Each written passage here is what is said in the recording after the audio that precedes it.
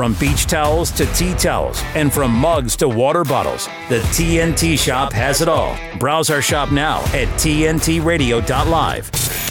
Charlie Robinson on today's News Talk, TNT Radio. From the Rocky Mountains of Denver, Colorado, my name is Charlie Robinson. Thanks for hanging out with me for the next hour. If you want to connect with me, you can do so via email, charlierobinson@tntradio.live. You can follow me on Twitter, @macroaggressions. You can catch my podcast, Macroaggressions, wherever podcasts are served.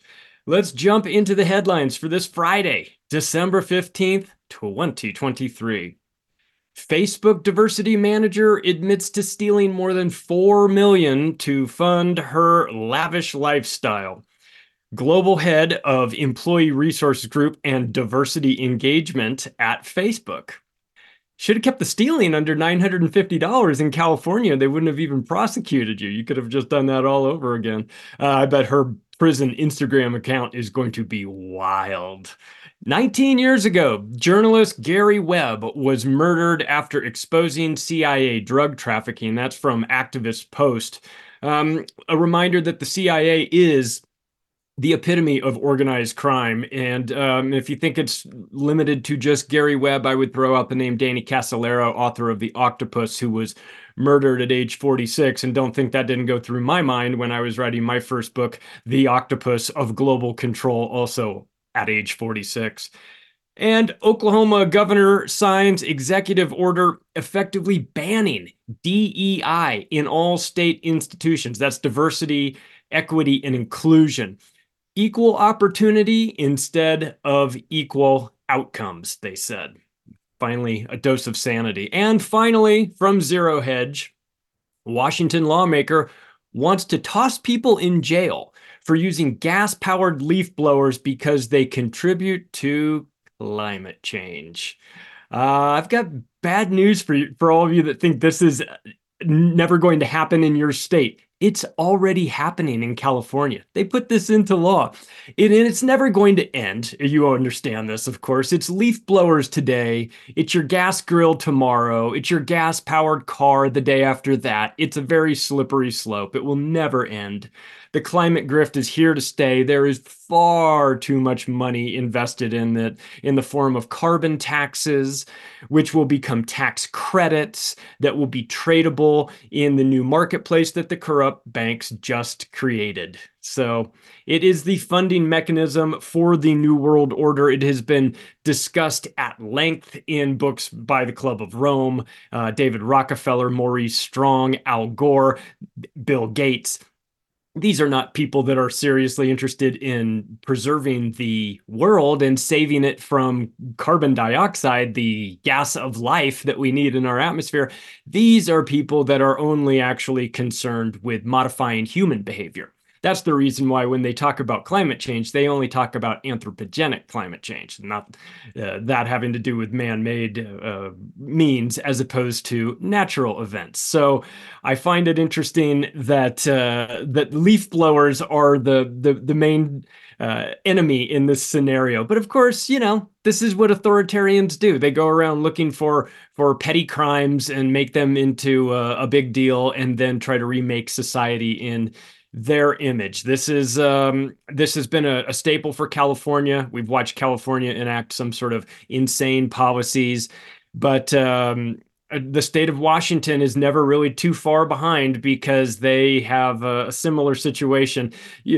They're so concerned about gas-powered leaf blowers, but strangely all right when you institute an autonomous zone known as Chaz in the downtown Seattle district and run rampant with no laws inside there. That's all fine and dandy. Stunning and brave, I might even say. Hey, if you missed your favorite TNT radio show or interview, simply listen back when you want, wherever you want. Just visit episodes on the TNT Radio website. We're on all the major podcast platforms, including Apple, Google, Spotify, Amazon, Podbeam, iHeart, and TuneIn. Now, there is no reason to miss out on anything on TNT Radio. It's the stuff. What citizen wouldn't want to make America great again? People are talking about. Vilifying MAGA is just not going to work. Today's News Talk Radio, TNT. According to a new CBS News report, the federal government's terrorist watch list has hit approximately 2 million people worldwide and includes thousands of Americans. Here with the story. Joining me now is TNT Radio news producer Adam Clark, aka Ruckus. Hey, Ruckus, I don't suppose 535 members of Congress are on this list by any chance, are they? Well, hey, maybe at least a handful. I've seen reports where they're like 8-week-old babies that make this list and then they can't fly. It's crazy. So there's a lot to be said here. I'm sure there's a lot to unpack, not the least of which is what defines a terrorist. But this number, Charlie, is almost double, nearly 2 times higher than it was just 6 years ago, according to the CBS News report. This revelation about this incredibly huge, I mean, like 2 million, you're telling me on this planet there are 2 million terrorists. All right. Anyway, so this revelation was derived from an extensive review of court records, government documents, interviews with intelligence community leaders, and it paints a complex picture of national security measures and civil liberties. That's an understatement. The terrorist screening data set, this is a consolidated watch list of individuals deemed as known or suspected terrorists, and it has seen a dramatic increase in numbers. Launched in 2003 with approximately 120,000 individuals. That's a small number compared to 2 million.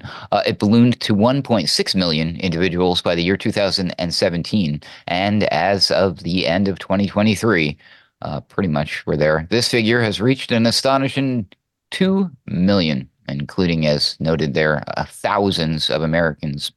Now, according to Russ Travers, this is a 4-decade veteran of the U.S. intelligence community who helped create the watch list. He said, quote, "It doesn't mean they're a terrorist.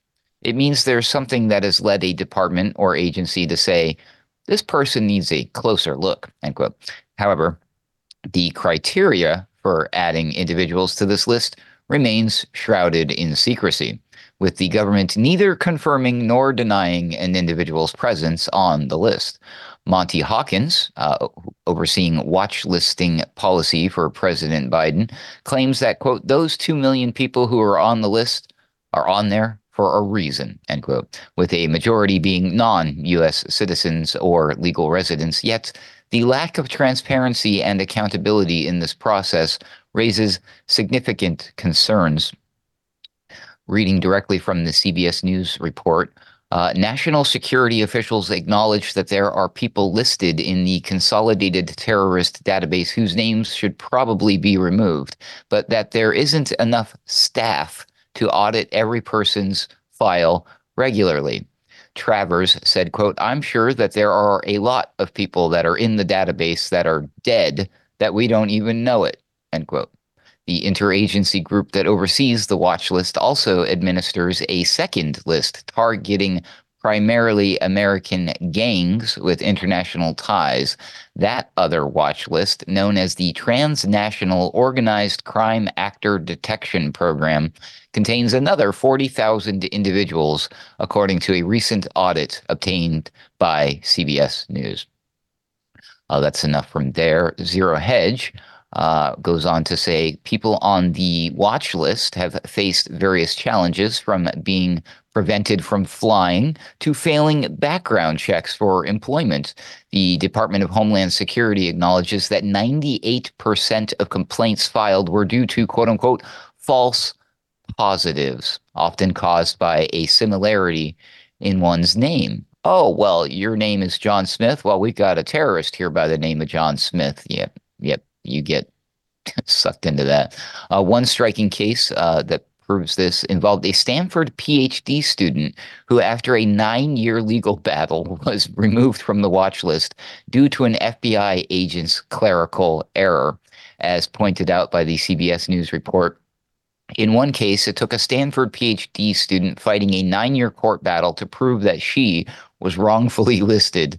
The FBI finally admitted she was watch listed by mistake because an agent had accidentally checked a wrong box.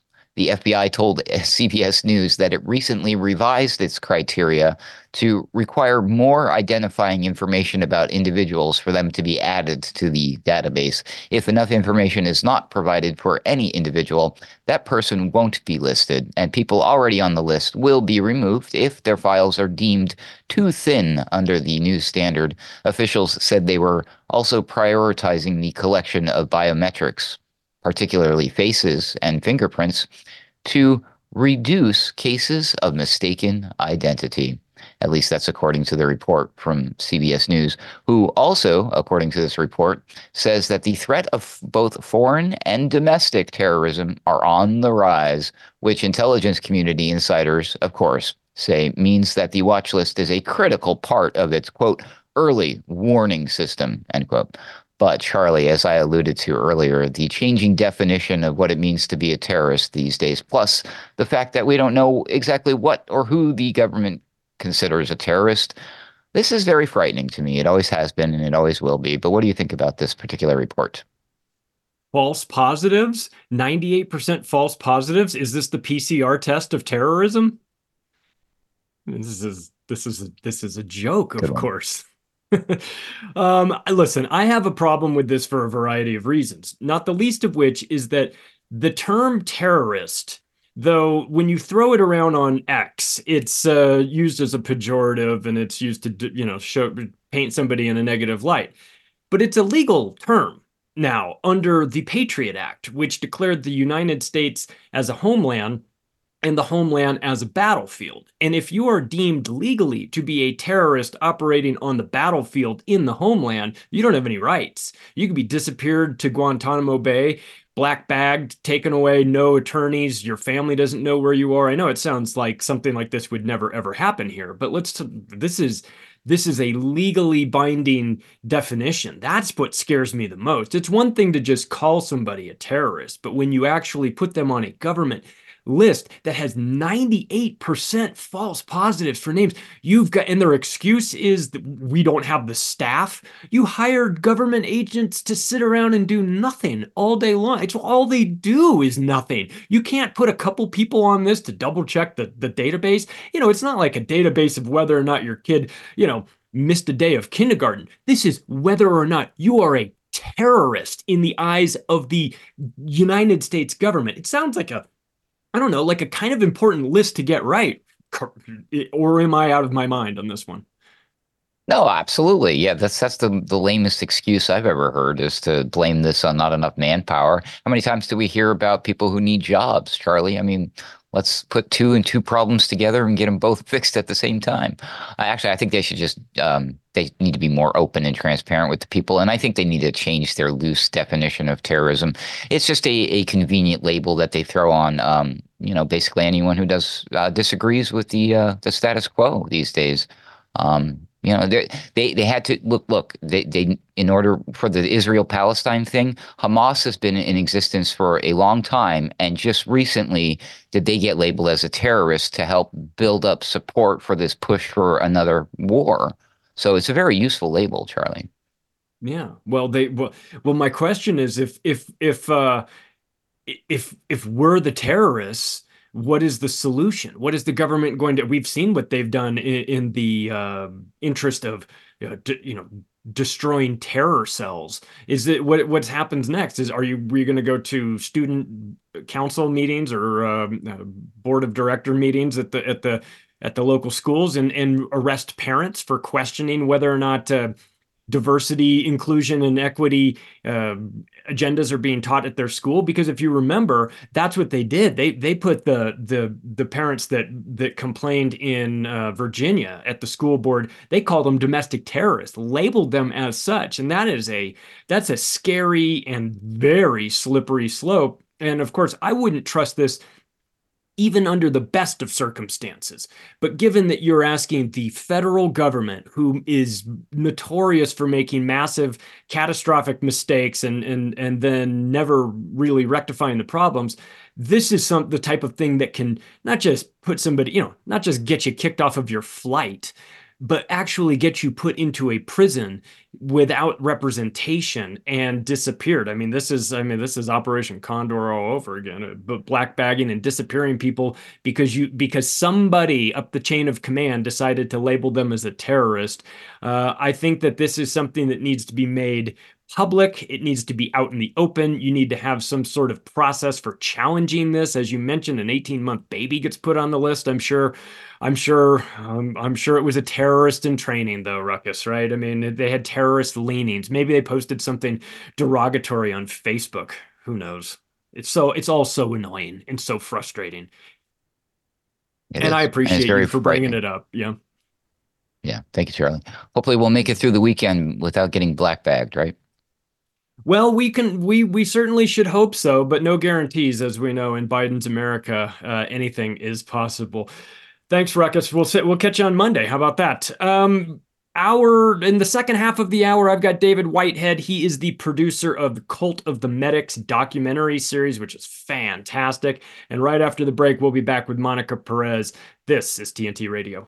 Rick Munn on TNT Radio. There was a statement that I saw last week that I thought was quite interesting from one of these WEF spokespeople, the World Economic Forum spokesperson.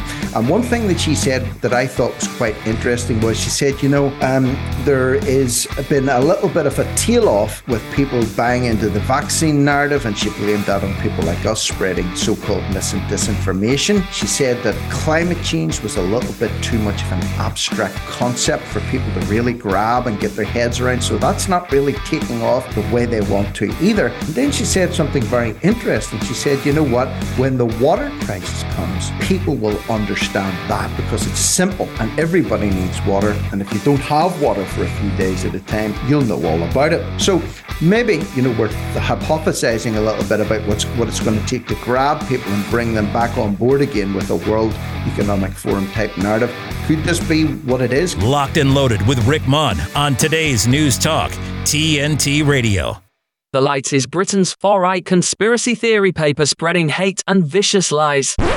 No, that's what the BBC say. The Light is the only national newspaper bringing you the real news and informed opinion on what's really going on today. You can subscribe, order copies, submit articles, and read back issues on our website, thelightpaper.co.uk, and see for yourself why the establishment are so worried about the uncensored truth getting out to people every month. They've launched a new service called Wake Up Your Neighbours, where you can get copies delivered to the streets right around you if you don't want to do it yourself. The Light Paper. Not far right, just right so far. Thelightpaper.co.uk. CO2 sustains all life on Earth, but now it's in long-term decline. We face the return of an ice age. We mandate that the truth be told. Today's News Talk Radio, TNT. We're back with the Charlie Robinson Show. My first guest is one of the best researchers out there. She had a very long career on Drive Time Radio in Atlanta. You can check out her podcast, Deep Dives with Monica Perez, my friend, Monica Perez. Hey, Monica, how are you? It's always great to talk to you. What are you up to? It's always a pleasure. Thank you so much for having me on. Well, I've just been doing my thing, doing a little deep dive into the latest news, and just, when I don't have to turn away in shock and horror, I can actually find out the real scoop on a few things, but also preparing for Christmas. It's almost Christmas, so Merry Christmas to you, Charlie. And Merry Christmas to your family as well. And if I know anything about you, you're probably going to be making delicious cocktails on Christmas Eve, because you've got some skills that don't always show up in the journalism department, but sometimes around the bar and the fire, and we know that. That is true. There will be rosemary syrup this year. I'm sure there will be. Hey, let's talk about this, what's going on over in the Middle East. It's not too polarizing of an issue or anything, wink, wink. But this leader of Hamas, he has a fishy backstory. Yahya Sinwar, leader since 2017. He was held by the Israelis in prison for about 2 decades. He was released in 2012 in part of a hostage exchange. And look, given what we know about the founding of Hamas by Israeli Mossad and financed by Iranians and financed by the Qataris and financed by some people that are external to this, to the state of Palestine, it makes me a little bit nervous when I see these leaders, because I wonder how much of them are actually controlled opposition. You have Benjamin Netanyahu saying on the record, we control the height of the flame. He also talked about in an interview that's on video, I mean, presumably he wasn't drunk, he was saying we need to support Hamas. It's very important that we support Hamas. That wasn't taken like 40 years ago. That was 2019. Years ago. Yeah. Yeah. So we're talking about a situation that the media, as they often do, the corporate mainstream mockingbird press spins it in a certain way. But you and I know better than to follow that narrative. What have you found about this guy? Well, the way I approached it this week was really from a propaganda perspective, because there had been all these articles coming out over the past couple of weeks, like, who is Yahya Sinwar? And then one came out from the Wall Street Journal that said, just on Monday, I think it was, or over the weekend, the Hamas leader who studied Israel's psyche and is betting his life on what he learned. And to me, that's just an absolute red flag, because when they start talking about really irrational, senseless things, such as the October 7th event, where it was very clear that no matter what they accomplished that day, it would give Israel an excuse to just level Gaza, which is exactly what they did. It was completely predictable. And you have to wonder who would do that and why. So when you start seeing them try to put all these like irrational psychological or even clever psychological attributes to these supervillains, that's a big red flag to me. So I heard that was a big thing. And the way they framed it was that he felt like he had his finger on the pulse of the Israeli psyche. And if only they could capture some Israeli soldiers, they would have all this leverage to get Palestinian prisoners freed from jail for having killed Israelis. And he explained that Israeli soldiers have an exalted place in society, but I believe that every single solitary adult is drafted into the military. And so how you can have an exalted place, except for the Orthodox, which also have an exalted place. So that doesn't make sense. There's only been twice when they've ever negotiated with terrorists, quote, and that is the time when he was released in a prisoner exchange and when the founder of Hamas, Yassin, who was his mentor, was also released in a prisoner exchange. So it would not be a thing that you would think that they would do. It seems fishy that they do it. It was described as by one of the bigwigs, IDF or whatever, the biggest, or his interrogator, the biggest mistake they ever made was letting this guy out. So the idea of having some weird, and then his purpose in life is to get the rest of the prisoners out. So there's some irrational stuff going into trying to explain what's more likely a false flag. And then the other, like, really obvious flag to me is how many mistakes were made on both sides. So you have the Israeli mistakes, like we didn't see it coming, or they got our defenses down. We let this guy out in the first place. That was a huge mistake. So when I see, and then the flip side is, he miscalculated. He thought that he made two possible errors in his calculation.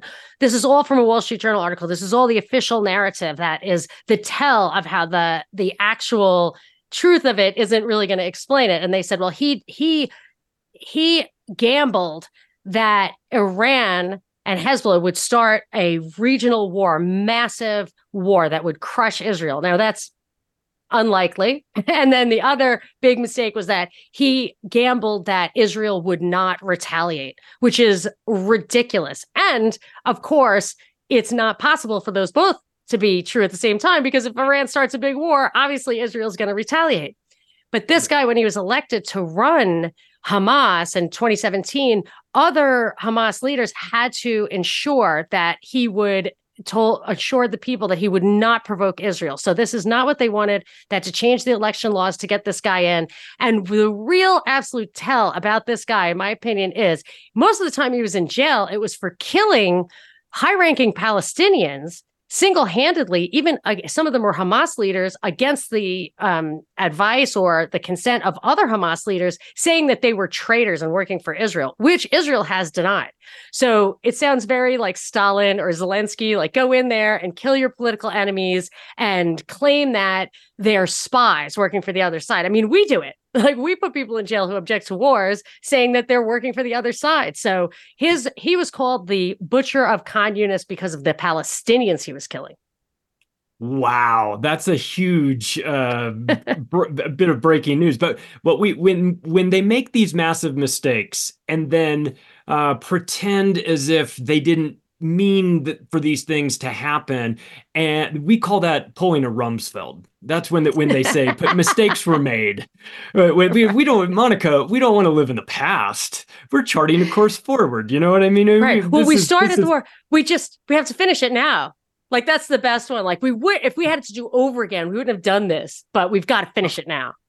Of course, yes. Well, listen, you and I both know we had Brad Binkley on yesterday. He was your partner with Propaganda Report for a long time, so I know. And my sidekick on the radio, yeah. And sidekick on the radio too, yeah. I know that when I want to get good information about how to read the mainstream media in a way that's a little bit different. It's almost like you have a secret decoder ring when you hear some of the terms that they use, sources close to the president's thinking said, ... You go, well, that's the CIA, of course. That's what pattern recognition.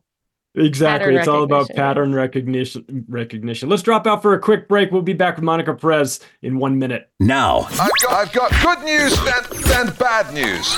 TNT Radio News. For TNT Radio News, this is James O'Neill. House Oversight Committee Chairman James Comer has called President Joe Biden's residence a crime scene in relation to Hunter Biden's alleged use of the property for dubious activities.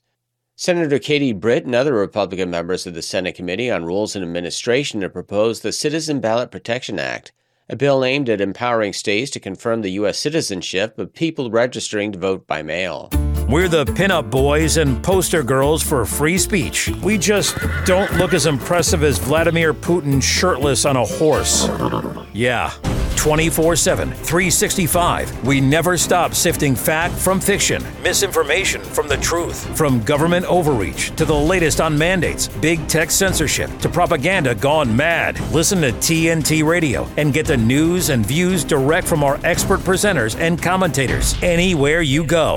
Ask Alexa or Google to play TNT Radio or download the TNT Radio app for free from the App Store or Google Play. Today's News Talk. This is TNT Radio.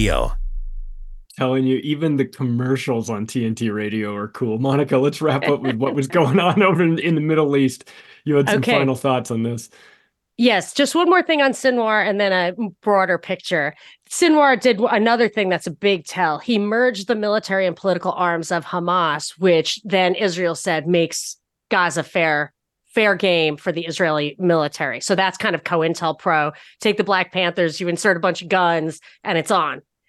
So I think that's an old trick. But one thing I found very interesting is I feel like the whole narrative is all of a sudden where you used to never hear pro-Palestinian stuff at all. Now you hear it like crazy, and it's squarely placed in the left. So it's part of the whole dialectic now. It's super polarizing. And I just have proof of that because of the wiki entry on Hamas today versus in January. I just think that's really interesting. So I'll just read just the first sentence of each of those entries. One is today, Hamas is an acronym for the Islamic Resistance Movement. It's a Palestinian, anti-imperialist, anti-colonialist, Sunni Islamist political and military organization governing the Gaza Strip of the Palestinian territories, which are illegally occupied by Israel under international law.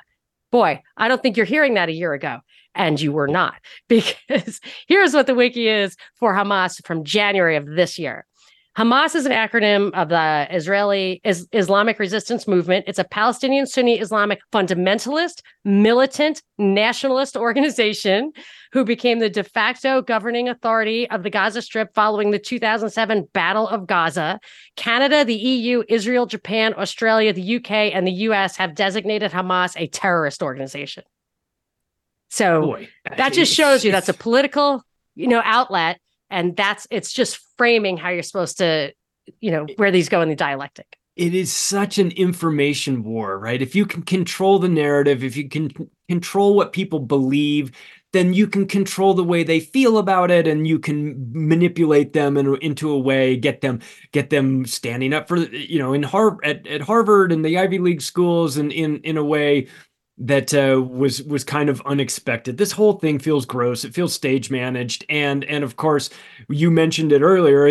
All of these coincidental lapses in judgments, like, oh well, we just accidentally left the back door open and they walked right in. I mean, boy, if I didn't know any better, it's a little bit like 9/11. We just we our defenses were down, our planes were up, were sent to Canada to do training missions. We didn't have anybody around.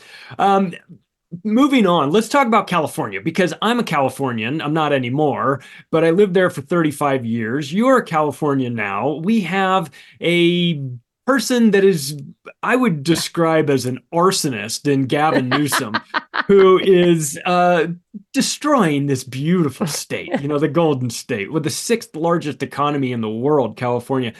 This is a headline here. California Governor Gavin Newsom shifts blame on Republican critics for amplifying homeless crisis plaguing San Francisco, and claims, quote, they have to focus on our failures for them to be right, despite the city facing an exodus over crime. From the Daily Mail. Oh, so you're surprised that your enemies are focusing on your failures? Well, when your failures are so out in the open that they create an app that locates all of the locations of human feces on the city sidewalks in San Francisco, and you have been the mayor, you've been the board of supervisors, you've been the California deputy lieutenant governor, you've been the governor of California. This is solely Gavin Newsom's fault. How do these people have the audacity to stand up there in front of a camera, presumably not drunk, I guess, though that's questionable when it comes to Gavin Newsom, and say these things with a straight face? He's got to be a raging psychopath at heart. Well, and that particular example, it absolutely has to be the policies, because I don't know if you were following what was happening in Austin. There's this mass exodus of people from LA into Austin. But Austin, I think even before that, sent a delegation to LA and San Francisco a couple of years ago to learn from them their homeless policies. Then they brought them back to Austin. And if you've been to Austin since then, it really looks like it's been pillaged. It feels like barbarians have just run over it. And the people there, it's very left leaning inside there. So it's not like they're like me saying, private property rights would cure this. But what they're saying is that those policies are designed to change zoning laws so that they can bring in. Now, the Austin people think it's, bring in more big housing projects. Out here, I have seen these tiny homes erupting all over the place.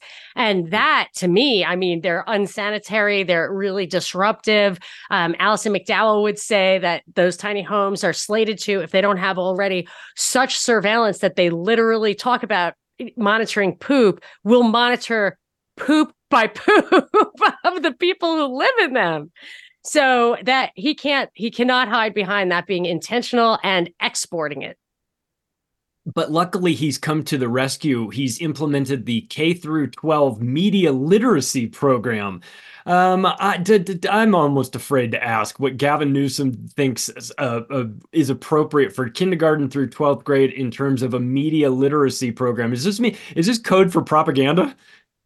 Well, it's actually a little more subtle than that, because it's more like the Common Core. I remember trying to crack the code on the Common Core, and when you read it, it doesn't say anything. There's no content in it. So I had to read and reread this a few times. So it's a little convoluted in that all it does is it's a law that was passed, which I don't even think it should be a law. It should be by a school district, but that every curricula in California needs to incorporate the model library standards. So then you have to go read the model library standards, which look pretty good. They delineated from first grade to high school, and it all looks good. And when you read it like the third time, you realize, not that I wasn't looking for this already, but to really find the smoking guns, it heavily, heavily emphasizes how to understand and trust authority, to look for, if you really took it in its whole, I'm not going to read all the passages to you, but it's very clear to me that the goal is to get you to recognize and trust mainstream media. They use the word evidence, I think, only once in the research phase of these model standards, and it's in high school where it's way too late. It says that you have to bring evidence when you do research, but that evidence can be a mainstream media article. So it's totally set up for that. And it introduces not only just trust in mainstream media, but also that you should, that the authorities, the teachers, can interject their politics. So I will just read you the one sentence from the guy who wrote it, Mark Berman from Menlo Park State Assemblyman. From climate denial to vaccine conspiracy theories to the January 6th attack on our nation's capital, the spread of online misinformation has had global and deadly consequences. We have a responsibility to teach the next generation to be more critical consumers of online content and more guarded against misinformation, propaganda, and conspiracy theories, which I would say 100% of investigative journalism is dedicated to uncovering conspiracies since the beginning of the press. But they're telling you, don't believe that anyone's doing anything that isn't being reported on CNN and Fox News. Oh my God, this is just another case of projection by these people onto the general public. Accuse your enemy of that which you yourself are guilty of. It's just an old tactic. We call that the Hillary Clinton, right? That's the Hillary Yep. Clinton. And there's one more thing. The way they're spinning it is totally left-right, so that I'm afraid that they're going to respond on the conservative side with like equal time laws or copycat laws in red states. I don't think they're going to start teaching kids the like 7 primary fallacies or how to recognize evidence, evaluate it for yourself. Like that's not coming from either side of this. No, listen, who cares about evidence? We're in a post-fact world. Hey, Monica, where's the best place for people to find your show? Thank you for asking. monicasdeepdives.com is where I put all my shows and all my sources, all my links. But if you just want to listen to the podcast Deep Dives with Monica Perez, I'm also on rockfin.com/deep dives, and YouTube and Rumble. Rumble, of course, you can always find me there, but YouTube is Catch as Catch Can, as you know. Yeah, that's Monica Perez, everybody. Monica, you're the best. I'll see you next time. Have a great weekend. We'll be back after the break with David Whitehead. This is TNT Radio.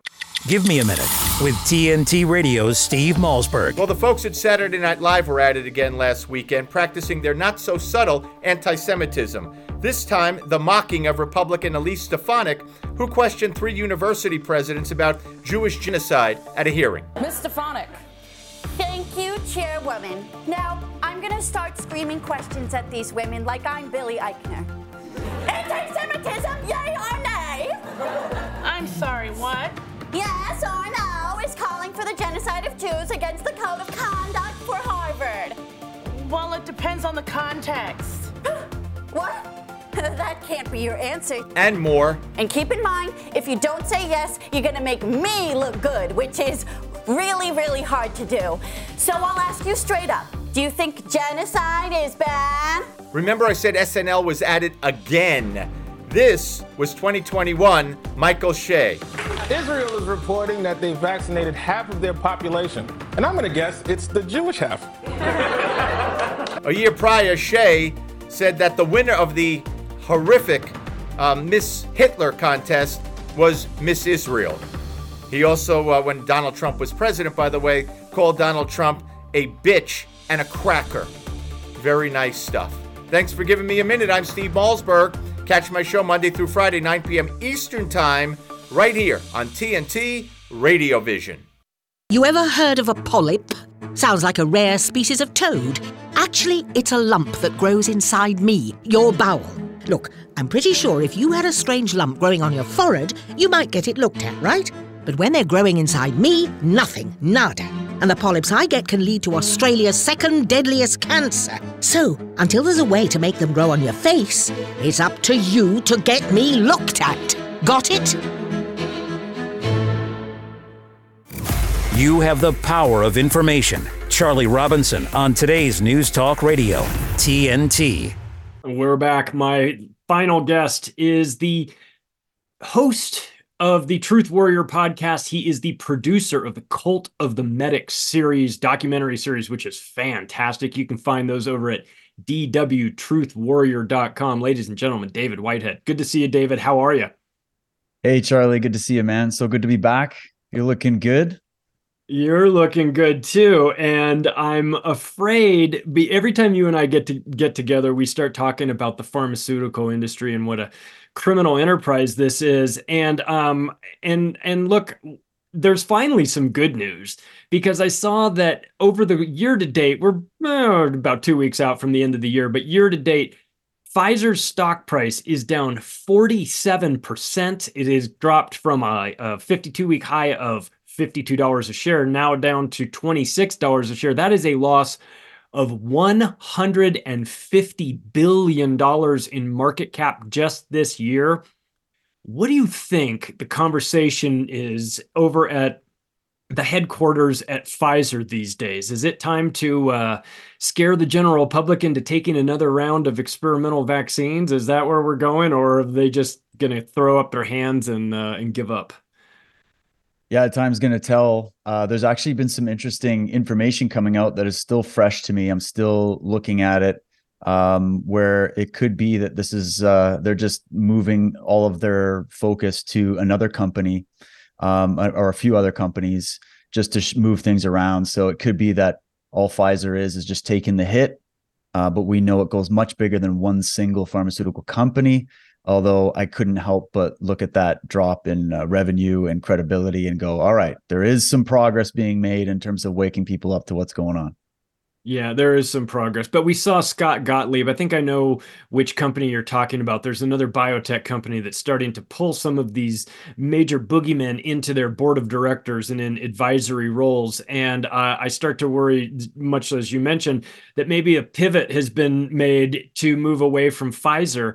Pfizer has sort of the Monsanto treatment right now, right? It's a brand name that isn't necessarily well respected by people that actually know what they do. So is that what we're going to face here? You think that they're going to try and pull a fast one and rebrand under different names, the different corporations that have both in the vaccine industry, but not as recognizable as maybe, say, a Pfizer, Merck, or AstraZeneca? Well, yeah, I mean, I actually tell you a quick story to give you my thinking on this. I used to run a martial arts studio in Toronto, and right next door to me was this cigar shop that I found out was actually run by the Italian mafia in the area. And every few months, the name of the shop would change to something else. One day it was cigars, another time it was, some kind of rare goods store, an antique shop, and it just kept changing. But I always saw the same guys going in and out. And what that means is just think about how the criminal mafia that everybody knows about operates, where once one of those operations gets some heat or some publicity, what do? They just change the sign on the door and it's business as usual. So my imagination, if I use it a little bit here, it's not really that much of a stretch to assume that this is how the biggest mafia in the world, which is the pharmaceutical cartels, operates as well. Other than that, we're still trying to collect information. So we're going to have to track this and see what comes next. But it seems like that's what would happen. That seems like the smart thing to do if I was in their shoes. Yeah. Well, there's a lot of heat on them recently. We saw during the presidential debates here in the United States earlier this week that Vivek was on, and there was an 8-minute spot of his presentation. I guess I don't know if it was much of a debate. It was more of like an education that he was giving the viewing audience.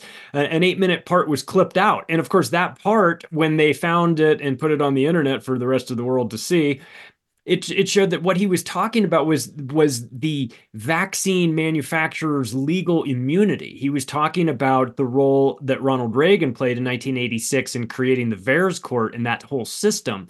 And of course, when you're the mainstream nightly news and you get 60% of your ad revenue from the pharmaceutical industry, of course you've got to cut out the part where the guy is explaining and giving away the game. Do you think that time is up when it comes to the general public understanding a little bit more about how You mentioned the pharmaceutical industry as being a cartel. I would say it is 100%. It is a criminal cartel. I would remind the general public that every single manufacturer of vaccines is a convicted felon. Every one of the companies has been found guilty in court of felonies and crimes and have paid the largest payouts in the history of the planet in paying back for vaccines that had, or for products that had gone awry. And of course, the VAERS court, if ever there was a kangaroo court, it would be the VAERS court. You've done a lot of work on this. What do you think? Vivek is going to get in his stocking from Santa this year for bringing up the immunity portion of the vaccines? Probably, I don't know, maybe a swim with the fishes, a one-way ride in a helicopter by Pfizer. I don't know. I'm not trying to get too graphic here, but we've seen lesser things happen to people that point out these trillion-dollar conspiracies, right? Yeah, it's true. I mean, it's business as usual. And just think about what you're talking there regarding the felonies that we've all seen and are very documented. This is just what they've been caught and prosecuted for.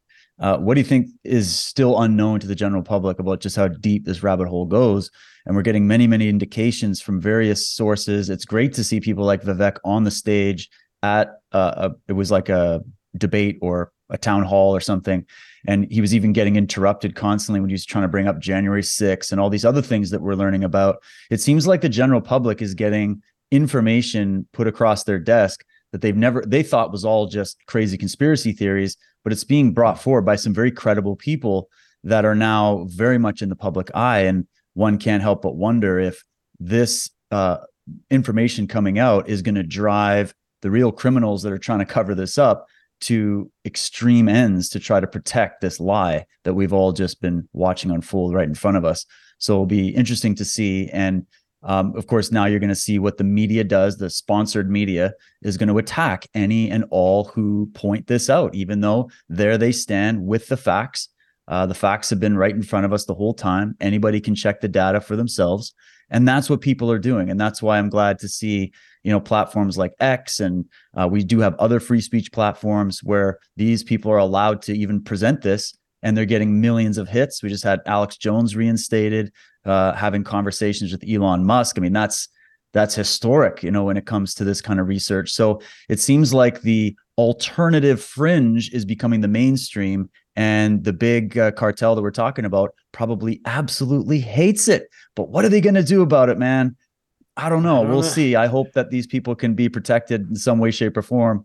But I'm just glad to see the truth coming to light. Well, I'll tell you what, this show is not brought to you by Pfizer, but it seemed like over the last 3 years, every single thing I was watching was, whether it was the Super Bowl or it was 60 Minutes or just the nightly news, you could see their tentacles in all of this. And of course, you have done a fantastic documentary series called Cult of the Medics that really explores not just where we are currently with regard to the pharmaceutical industry, but the foundings of it. And I think if people were to understand how this industry came into being in the first place, they would have no doubt that it is a criminal cartel operating with impunity and protected by the government. What did you find when it came to the founding of the pharmaceutical industry that led you to the way you feel today about how this criminal enterprise works? Well, it would take me a 12-part documentary series to break it all down. But if I gave you the elevator luckily you've got one. Well, I've just got 10. I just released chapter 10 of 12 that I have planned for the series. It's a free series. People can go watch it anytime. They can share it. And I'm putting my research into it. And I'm telling you, even what I've put in there, the more I've been making these films, we're just scratching the surface. There's always so much more. And then other people have watched it and who are even deeper down the rabbit hole than I am, and they're sending me stuff. So it's endless. And what I think is, if you look at the history of it, you could start with like the Rockefeller industry, the Rockefeller Syndicate. You can get into the Flexner Report and some of these major events. You mentioned the 1986 Act, and all of this where they have immunity from prosecution. Think about, where we even get the symbolism in medicine. And that's what we get into in this series. We just go, okay, well, what's with ancient symbolism being all over our medical world, whether it comes to the pharmaceutical industry, the World Health Organization, all of that. And when you start going down that path, you go, well, where did our where did Western medicine begin, really? Who were the progenitors of it? Are they still around? And what were their ideas on it? And so I traced it all the way back to an order called the Knights of Malta. That's their current name. They actually sit on the United Nations as a sovereign nation. They have the same immunity that Pfizer and these other pharmaceutical companies do, but as an actual, I'll call it what it is. It's a secret society that is public, but they've been active in this arena, starting the first hospitals back in Jerusalem during the Crusades. They were originally called the Knights Hospitallers. They were known as the official military arm of the Vatican. And they also set up various spy networks in the Middle East, etc. And lo and behold, don't we find, Charlie, that the founding members of the CIA in America, the founding members of, even members of the Rockefeller family, Amschel Rothschild, some of the other top, European aristocrats were all members of this order of the Knights of Malta that goes all the way. It's actually one of the oldest secret societies in history. It goes back well before even the Templars. And so it's an interesting story to be told. And so I speculate, obviously not every member of the Knights of Malta is in on some giant conspiracy, but I'm talking about the compartmentalized steering committee that we have to look at, because of course, these were the guys that were the progenitors of these groups like the Club of Rome that I hope people are starting to hear more about. I do a whole analysis on that group, where these are the guys that are pushing not only the pandemic stuff, but also the climate stuff simultaneously. And they have a vision of the world that mirrors, thinkers like Bertrand Russell and some of these other eugenicists, that they believe that the world is overpopulated and that it's their job to manage the numbers of humanity and maintain them throughout their lives. One of the colleagues that I put into Cult of the Medics, Michael Desarian, he made a comment. He's like, on an esoteric level, if you're to look at the sort of Masonic symbolism of the whole thing, think about it. You're born in white and you die in black. So he said, they got you at both ends, dude. The white and the black checkerboard squares, it's very interesting. So you start to speculate, is there something deeper and bigger and far more ancient going on here than just, a couple corrupt pharmaceutical companies here and there, a couple one-offs here and there? Is this a lot more organized and deeper than we can imagine? I mean, we're learning about deep states when we talk about our government. We've got Archbishop Vigano coming out of the Vatican to expose what's going on there, and he's calling it a deep church. It makes you think, well, is there deep medics? Is there deep medicine as well? And I track it all the way back to Greece, where you have this thing called the cult of Asclepius. It's actually called the cult of Asclepius. That's where we get the staff with the serpent and the whole deal. So it's a fascinating journey of just not putting anything out that's declarative or final, but just to go, isn't it interesting that we've got all of these connections that lead to these same organizations, these same roundtables, and they're still involved in track and trace and espionage and the medical project to maintain the human farm. And so my question is, who are these people? What are they really doing? Are they benevolent or are they malevolent? Is it a mix of both? And what's really going on at the top? So that's the focus of the series. And I just give some speculations in it. And I hope people will do their own research and draw their own conclusions in the end. Well, we know that Henry Kissinger was a Knight of Malta, if that helps anybody out, because as was Zbigniew Brzezinski, by the way, just to say. Okay, well, yeah, there you go. The grand chessboard. His daughter Minka Brzezinski does Morning Joe with Joe Scarborough, who may or may not have killed his intern back in 2001. Listen, there is a lot going on with regard to the pharmaceutical industry, and I think that on the surface level, if people think this is just about making money, they're missing a much deeper point here too, because the money is part of it, but it's the control component. And you mentioned eugenics, and it's a dirty word that Huxley was deeply involved with the British Eugenics Society, and in the 60s decided that they should pivot away from that term because it had so much baggage on it, and rebrand themselves and decide that, maybe the better way to describe eugenics would be, we'll call it transhumanism. And so that, of course, leads us down this path into the World Economic Forum's Fourth Industrial Revolution. And lo and behold, David, what are they looking to do? Transhumanism. Is this a depopulation front as well? Yeah, it's actually what I found, Charlie. I did a deep dive on this, and I came up with a title for a show called Ancient Transhumanism. And I was basically looking into I'm interested in the origin of ideas, right? And where they come from. And the goal to modify the human species from its natural state has been as old as you can track. This, you can go back to Babylonian kings, and you can go back to ancient Egypt, and you can go back to the Roman Empire, the Greeks, and different empires around the world that have been seeking to try to alter humanity and change it and fix it. And so who are these fixers? Who are these overseers? That's actually the title of my latest chapter, The Overseers. I got that from Charles Fort, one of the writers from the early 1900s, who speculated that, essentially the earth is someone's property, or at least they've claimed it as such, and that we are like essentially farm animals living on that farm. And so if you were to take that and just, again, we're speculating here, if you were to take that concept and go, well, if that's the case, if this is sort of managed by someone or something in that manner, what would you need? Well, you would need a group of medics that would basically be the same way that they would manage the animals on a farm, to make sure they're at the standard of health that the farmer wants, so that they can be valuable goods. And then when the farmer needs to cull the overpopulated animal, groups, then he's at his full right to do it, because he owns those animals. And if you think about the patented DNA that's in a lot of these jabs and God knows what else, and you see the move of transhumanism with the biotech world and with the pharmaceutical industry, and it's all the same names, faces, and financiers in the end when you track it, it makes you wonder if there's a greater human project behind this transhumanist thing, which is to change humanity into something else. And lo and behold, Charlie, you've covered this many times, we've talked about it, WEF, Yuval Harari comes out and says we're hackable animals, and free will is an illusion and freedom's illusion. We're going to create a technocracy. So I didn't say it, they said it.